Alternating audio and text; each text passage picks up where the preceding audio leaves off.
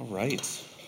Well, before we get too comfortable, everyone, we are going to go through a lot of scripture today. So if you are a paper, needs the texture in your hands, there are plenty of Bibles. I even pulled out the Lost and Found mixed Bibles because I just want to make sure we had enough. If you want to use your phone or tablet, that's great. But I just want to make sure now's your time if you want to get up. And also, if you sat in a seat that didn't have a surprise Armor of God prayer, there's plenty back there as well.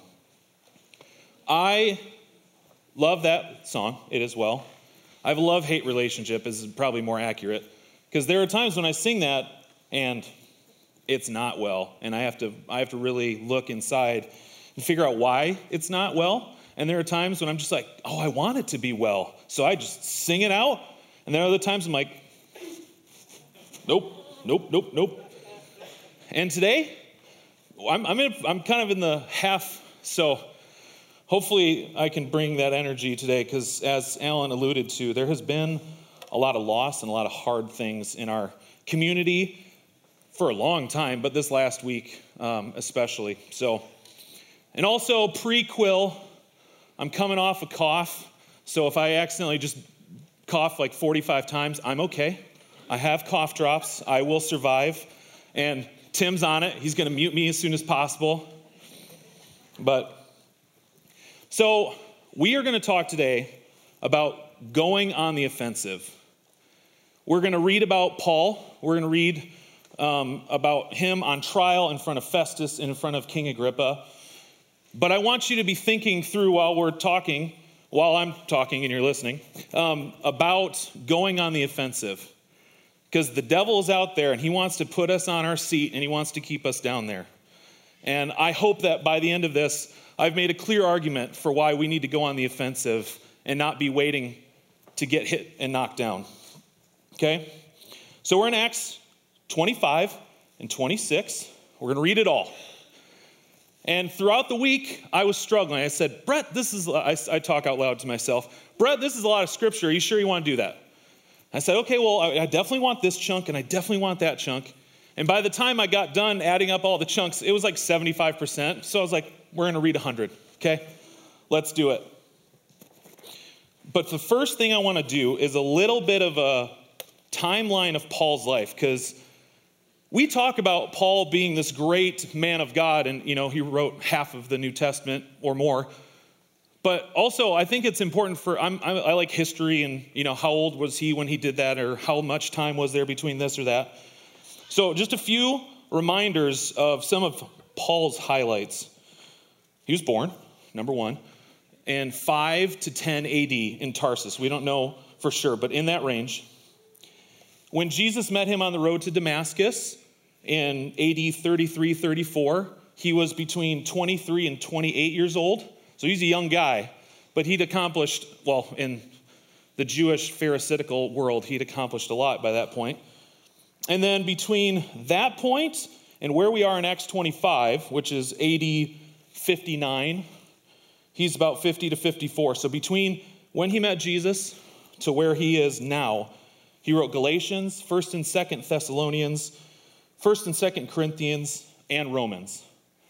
Not to mention please don't look this up, 3 or 4 missionary journeys at this point, and countless physical beatings, falsely accused. He went through so much at this point. How is it that he made it this far and he's still able to stand and proclaim the good news of Jesus with so much power and authority? I think he went on the offensive, and I think that he kept his eyes on Jesus the whole time. From the moment he had the scales removed from his eyes to right now, his eyes are on Jesus. So, let's jump in, shall we? Acts 25. And again, we don't have it up on the screen, so I'm serious. If you want a Bible or your phone, let's do this. 3 days after arriving in the province, Festus went up from Caesarea to Jerusalem, where the chief priests and the Jewish leaders appeared before him and presented the charges against Paul. They requested Festus, as a favor to them, to have Paul transferred to Jerusalem for they were preparing an ambush to kill him along the way. There have been many times that they've tried to kill Paul. I mean, even Acts 23, right above verse 12, "The Plot to Kill Paul" is the title. And he's known about this, and he knows that in his head, that if he goes to Jerusalem, he's a goner. And he wants to get to Rome. Spoiler alert, that's where we're going. He wants to get to Rome. Verse 4, "Festus answered, 'Paul is being held at Caesarea, and I myself am going there soon. Let some of your leaders come with me, and if the man has done anything wrong, they can press charges against him there.' After spending 8 or 10 days with them, Festus went down to Caesarea.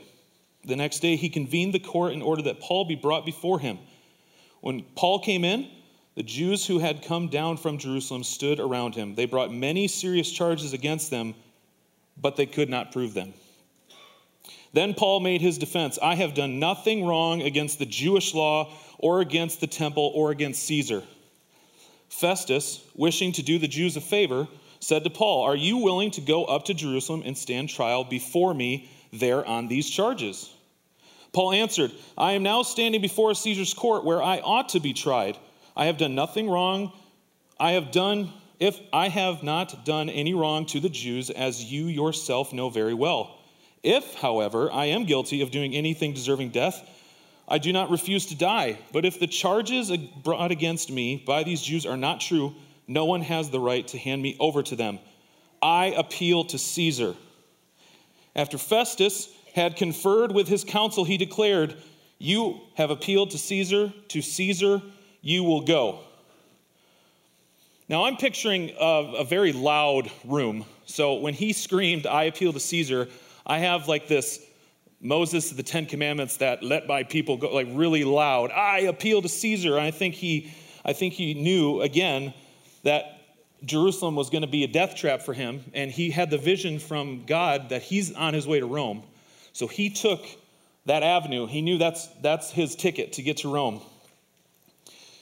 So sometimes when we pray and ask for God to act in a situation, the answer is that God indeed is going to act, but he will do so through our taking proper human responsibility in the matter. So 2 examples. There's from Exodus 14:14, "The Lord will fight for you. You only have to keep still." And then there's Joshua 1:6, "Be strong and very courageous, for you shall lead these people to inherit the land I swore to their ancestors to give them."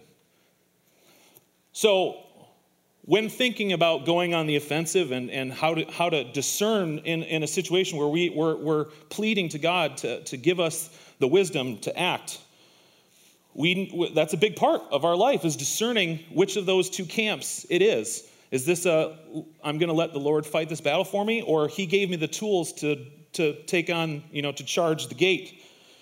And in Paul's life at this point, he's been promised through his sense of call. He's been promised through the vision that he's going to Rome in Acts 23:11. And at this point in the story, he took responsibility to make it happen for him to get to Rome. All right. Acts 25, verse 13.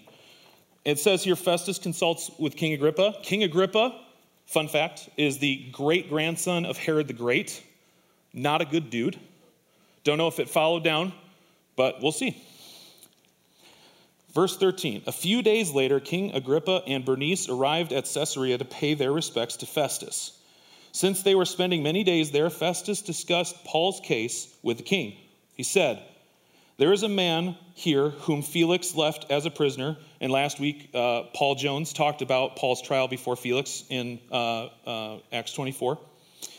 "That Felix left as a prisoner. When I went to Jerusalem, the chief priests and the elders of the Jews brought charges against him and asked him to be condemned.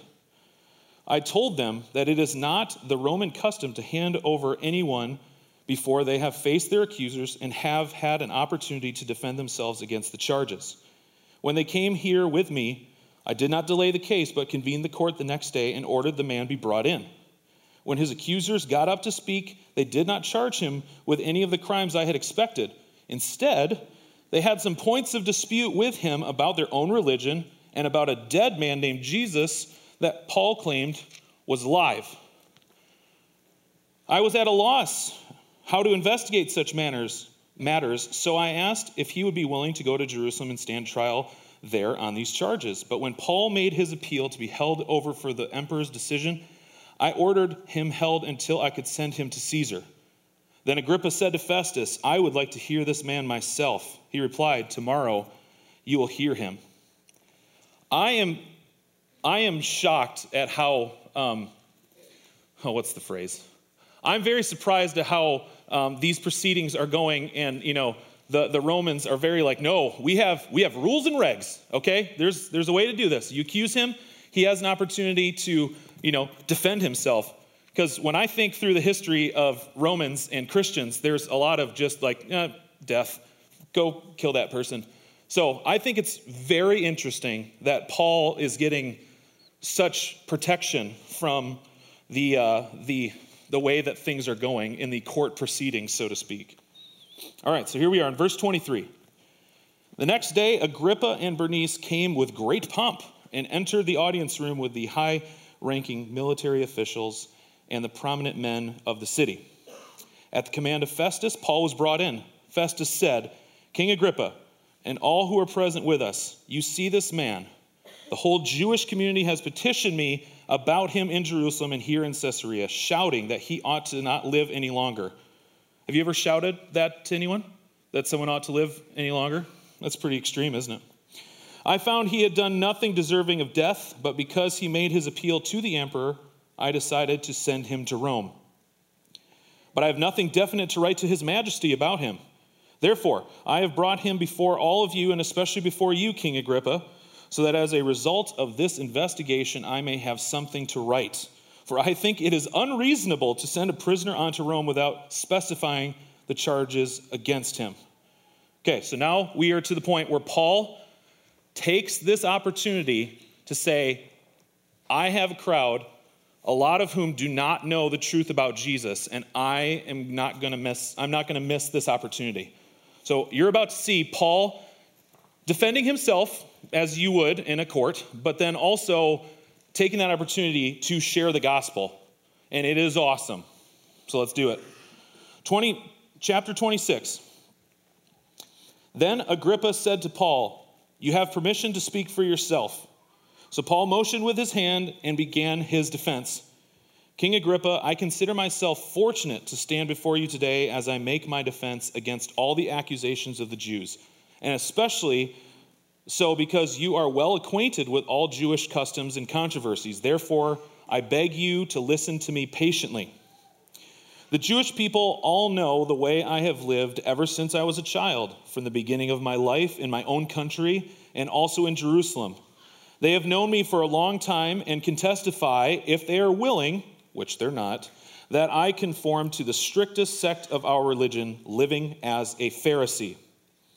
And now it is because of my hope in what God has promised our ancestors that I am on trial today. This is the promise our 12 tribes are hoping to see fulfilled as they earnestly serve God day and night. King Agrippa, it is because of this hope that these Jews are accusing me. Why should any of you consider it incredible that God raises the dead? Now, verse 6, 7, and 8 are really important because it is the central argument of Paul's defense and of his sharing of the gospel. Jesus is alive. Jesus is alive. And proving that Jesus is Savior and Lord changed everything. How can being deeply convinced that Jesus is alive and has overcome death help us withstand the powers of the devil, the world, of our own flesh? He continues in verse 9. I too was convinced that I ought to do all that is possible to oppose the name of Jesus of Nazareth. And that is just what I did in Jerusalem. On the authority of the chief priests, I put many of the Lord's people in prison. And when they were put to death, I cast my vote against them. Many a time I went from one synagogue to another to have them punished, and I tried to force them to blaspheme. I was so obsessed with persecuting them that I even hunted them down in foreign cities. So I don't know about you, but I remember the things that I did wrong. Even when I know I've been forgiven of them, there are times that I'm reminded by the devil or by humans that I did things in my past and that I should remember those bad things. Do you not think that the devil reminded Paul of all the innocent people that he put to death over his years? And do you not think that Paul thought about that almost daily over these 30 years between meeting Jesus on the road to Damascus and where we are now on trial? How did he have what it took to stand and fight even through that? I mean, he wrote in Romans 8:1, Alan alluded to it. Way to go, Alan. There is no condemnation for those who are in Lord Jesus. So he knows the truth.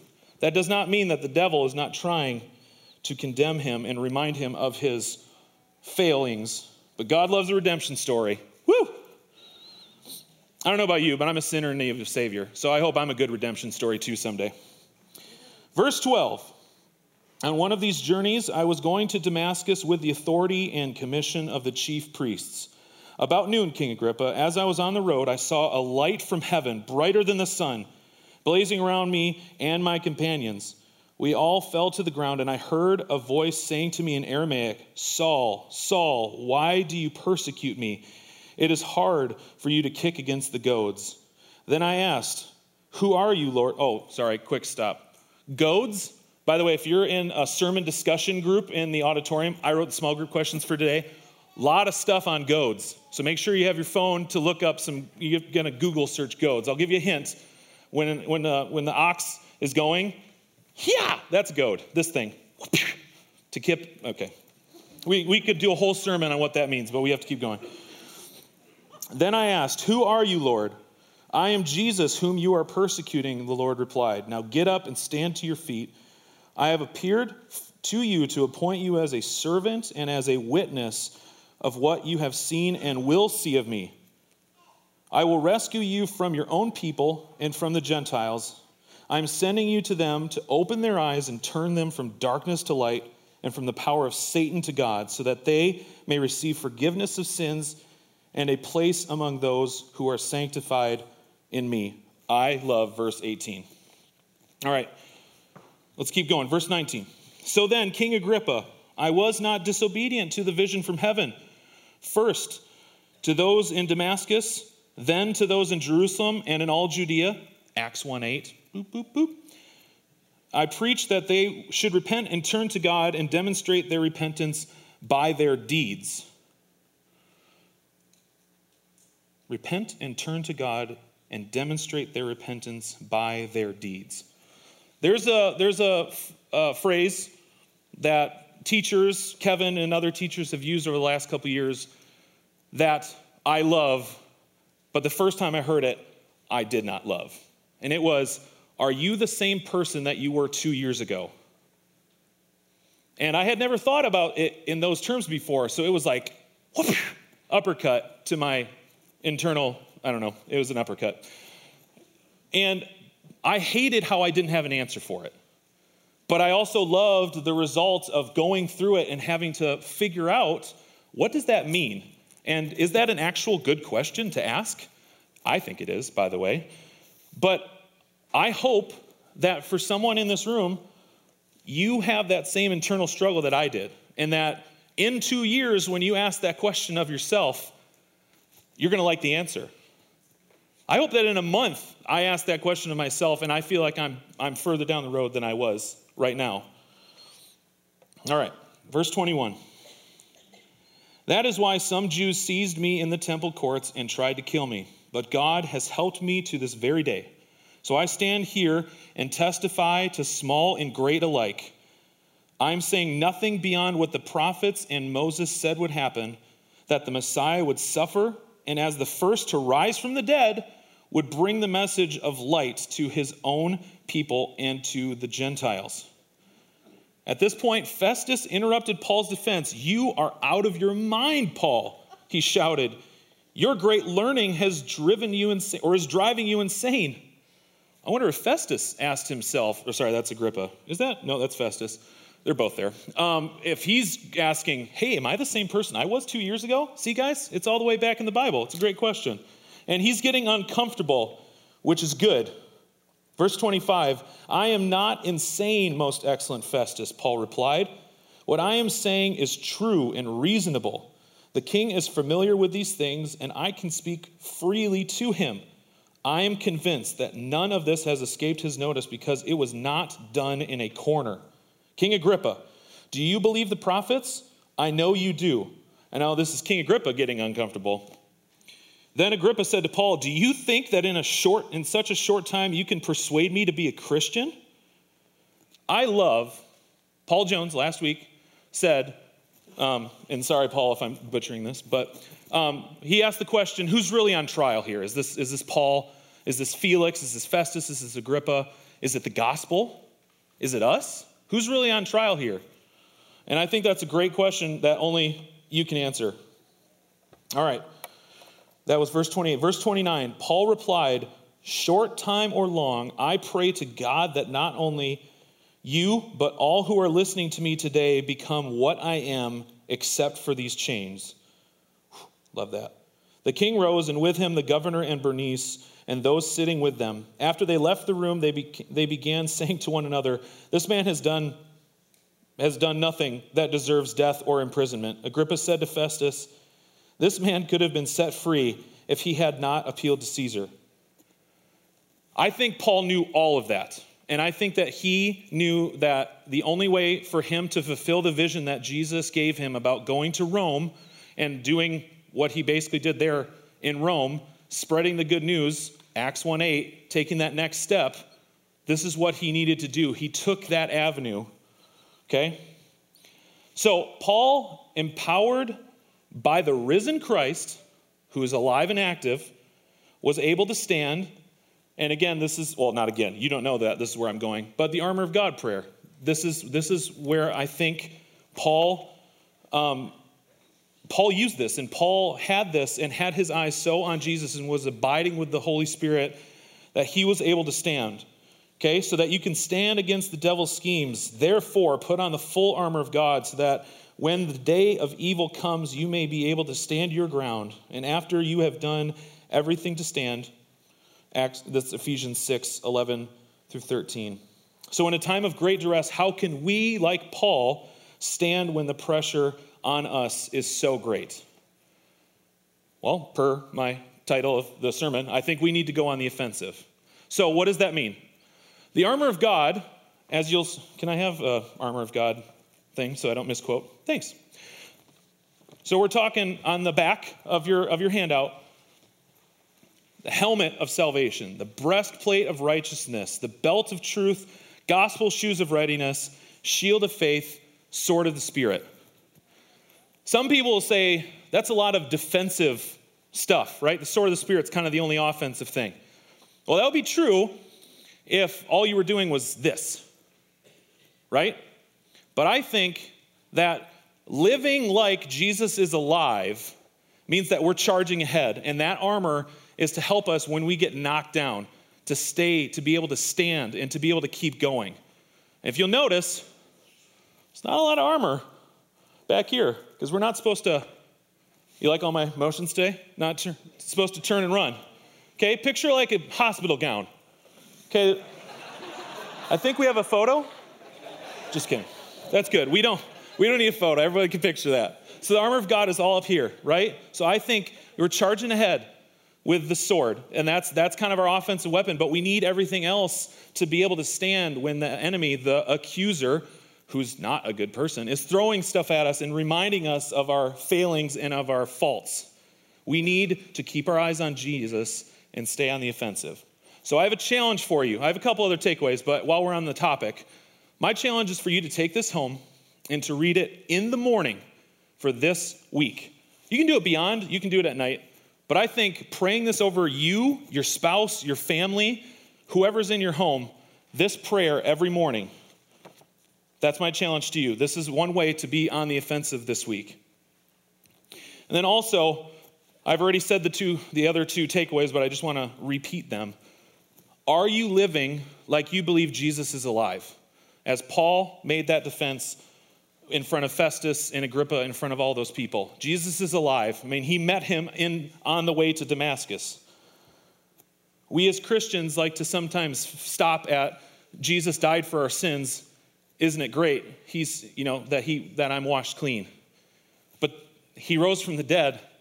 He left us his Holy Spirit, and we can be on the offensive when we choose to live into that reality that Jesus is alive. And then finally, to really ask yourself, am I the same person that I was 2 years ago? And if so, why? And if so, am I actually doing what Paul did, keeping my eyes on Jesus and abiding with the Holy Spirit? Am I doing those things? So those are the questions and takeaways I want for you today.